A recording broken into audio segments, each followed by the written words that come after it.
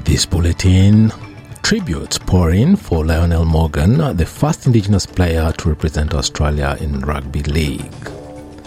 No campaigners split on seeking treaty negotiations if the voice to Parliament is defeated.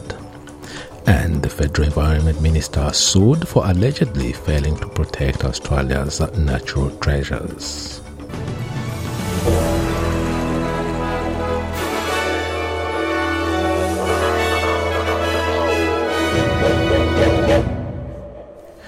Lionel Morgan, the first Indigenous player to represent Australia in rugby league, has died aged 85. The winger, who died on Saturday night in Brisbane, played 12 interstate matches for Queensland against New South Wales between 1960 and 1963, scoring 11 tries. Morgan scored a double on debut against France in 1960 before playing 2 more tests against the nation, and was also a player and coach with the winner Manly in the Brisbane Rugby League. In a statement, ARL Commission Chairman Peter Vlandis has described Morgan, who was named in the Australian Indigenous Rugby League Team of the Century in 2008, as a trailblazer. Prominent No campaigners are split on whether they will seek to pursue treaty negotiations if the voice to Parliament is defeated. No campaigner Warren Mundine has said that a successful no vote will make treaties between Indigenous Australians and state and federal governments more likely to be negotiated. No campaigner and Nationals MP Barnaby Joyce, proponent for the no voice, do not understand how significant the change to the Constitution would be. We don't take this referendum as a joke.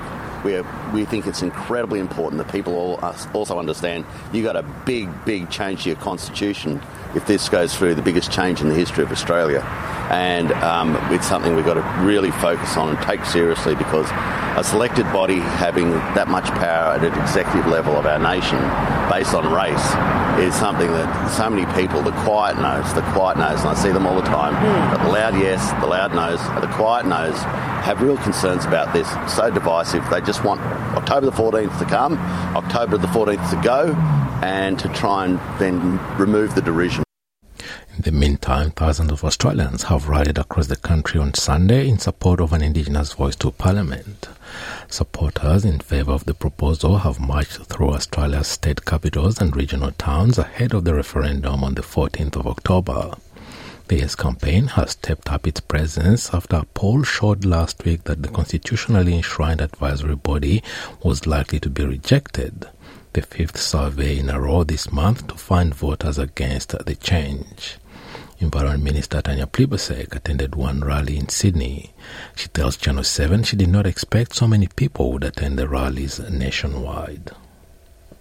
It was a terrific turnout in Sydney yesterday. Thousands of people, many more than I was expecting, and we saw that pattern repeated right around Australia. So yes, it was a day of great hope, and there were thousands of people there saying vote yes to reconciliation, vote yes to recognition, vote yes to listening, vote yes to better advice, vote yes to better outcomes. That's why they were there. And you can find comprehensive information about the referendum by visiting the SBS Voice Referendum portal at www.sbs.com.au/voice-referendum. The Federal Environment Minister is being taken to court accused of failing to protect the Great Barrier Reef and Australia's other living treasures from climate harms caused by coal mining. The federal court will hear the case against Tanya Plibersek in Melbourne this week, and those behind it say the outcome could have implications for major coal and gas projects across Australia. The Environment Council of Central Queensland is pursuing the minister after she refused its request to reconsider the full scope of climate impacts from 2 coal mining projects at Narrabri and in the Hunter Valley in New South Wales. The companies behind the projects, Whitehaven Coal subsidiary Narrabri Coal Operations and MACH Energy, have joined the proceedings in support of the minister. A year on from the Optus data breach, the federal government is looking at developing cybersecurity standards and is putting the responsibility on companies and developers to keep Australians safe online. Home Affairs Minister Claire O'Neill tells the ABC that cybersecurity is a defining national security problem for Australia. The minister pointed to similar laws overseas that ensure apps and programs have built-in protections rather than leaving it to the consumer. One of the things that we've seen in countries around the world who are perhaps a bit ahead of us, who have got a bit of a head start on the cybersecurity challenge, is that they are starting to develop standards for how products need to be cyber secure before they can be sold.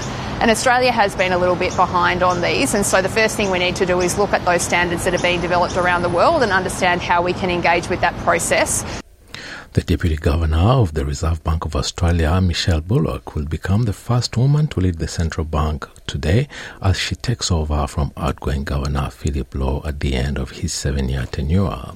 Ms. Bullock will be expected to finish the task of reducing inflation rates after a sharp surge following the pandemic recovery, with price growth starting to decelerate after 12 interest rate hikes by the Reserve Bank in the last year. Dr. Lowe, who was appointed under then Treasurer Scott Morrison in 2016, has overseen the economy through the pandemic but faced criticism for successive interest rate increases, with Treasurer Jim Chalmers electing in July to appoint Ms. Bullock to replace him. Ms. Bullock will also be expected to reform the institution in the wake of an independent review into the RBA released earlier in the year. Survivors of domestic violence could find it easier to seek compensation under proposed family law reforms designed to make the justice system safer and more accessible. Draft legislation and a consultation paper released by the federal government proposed that family violence be considered an important factor in property disputes and settlements. Inquiries have found challenges facing the justice system include problems with responding to family child abuse and neglect, overly complex and confusing laws, financial hardship from protracted legal battles, and incompetent family law professionals. The Australian Law Reform Commission recommended amendments to family law that allow compensation for the harm caused by family violence by removing barriers to providing evidence. Attorney General Mark Dreyfus says the reforms would send an important message about the long-term harm of violence. The refugee group 12,000 Captive Souls has started a week-long protest outside the office of Home Affairs Minister Claire O'Neill this morning. The protest is set to run from 9 a.m. to 5 p.m. each weekday, demanding faster refugee visa processing times.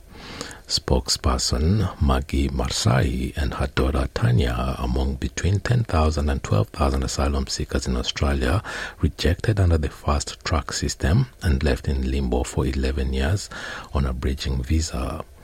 High school student Tanya Mirsai tells SBS News this process is unjust.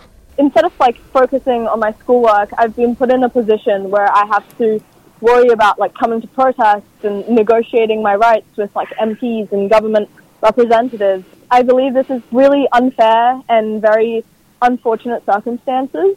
Sucks that no one's here to listen to us. No one cares enough to look out for us. European Commission President Ursula von der Leyen has visited the Italian island of Lampedusa, which is struggling with a surge in migrant arrivals, and promised a 10-point EU action plan to help Italy deal with the situation. Ms. von der Leyen was accompanied by Italian Prime Minister Giorgia Meloni, and the car carrying them to Lampedusa's migrant reception center was briefly blocked by locals protesting over the burden facing the island. One of the residents of Lampedusa, Giandamino Lombardo, says the island is under siege by migrants. Today it's a besieged island. I've been there in this situation in the past, most likely. Considering the processes of the last 30 years, we will be there in the future as well. This is why we would like this small community to be made safe through ships that protect the island, through swift local management. Nearly 126,000 migrants have arrived in Italy so far this year, almost double the figure by the same date in 2022. The small island of Lampedusa has recently seen a sharp rise in the number of people arriving by boat, with more than 7,000 landing this week, more than the island's permanent population. And to sport in rugby, defiant Wallabies coach Eddie Jones insists Australia's World Cup dreams are not over despite their shock loss to Fiji. Eddie Jones believes the team can turn their form around to trump Wales and still move through to the quarterfinals. Crushing 22-15 in their first loss to Fiji in 69 years and their first ever at a World Cup leaves the Australians in danger of missing the tournament playoffs for the first time. The undermanned Australians couldn't match the power and pace of the Pacific Islanders, who say they entered the match with what they called a do-or-die mentality after their heartbreaking first loss to Wales. The Wallabies will need to take the same mindset into their third match against the unbeaten Welsh team next Monday. And now having a look at the weather around the country. Broome, sunny 29, Perth, partly cloudy 19, Adelaide also partly cloudy 24, Melbourne, cloudy 21, Hobart, mostly sunny 17, Albury-Wodonga, partly cloudy 27, Canberra, mostly sunny 28, Wollongong, sunny 35, Sydney, much the same, 30, Newcastle, also sunny 33, Brisbane, partly cloudy 26, Townsville, sunny 27, Cairns, a shower 27, Alice Springs, sunny 33, Darwin, also sunny 33 degrees, and at Torres Strait Islands, a sunny day ahead at the top of 28 degrees. And that is NITV Radio News.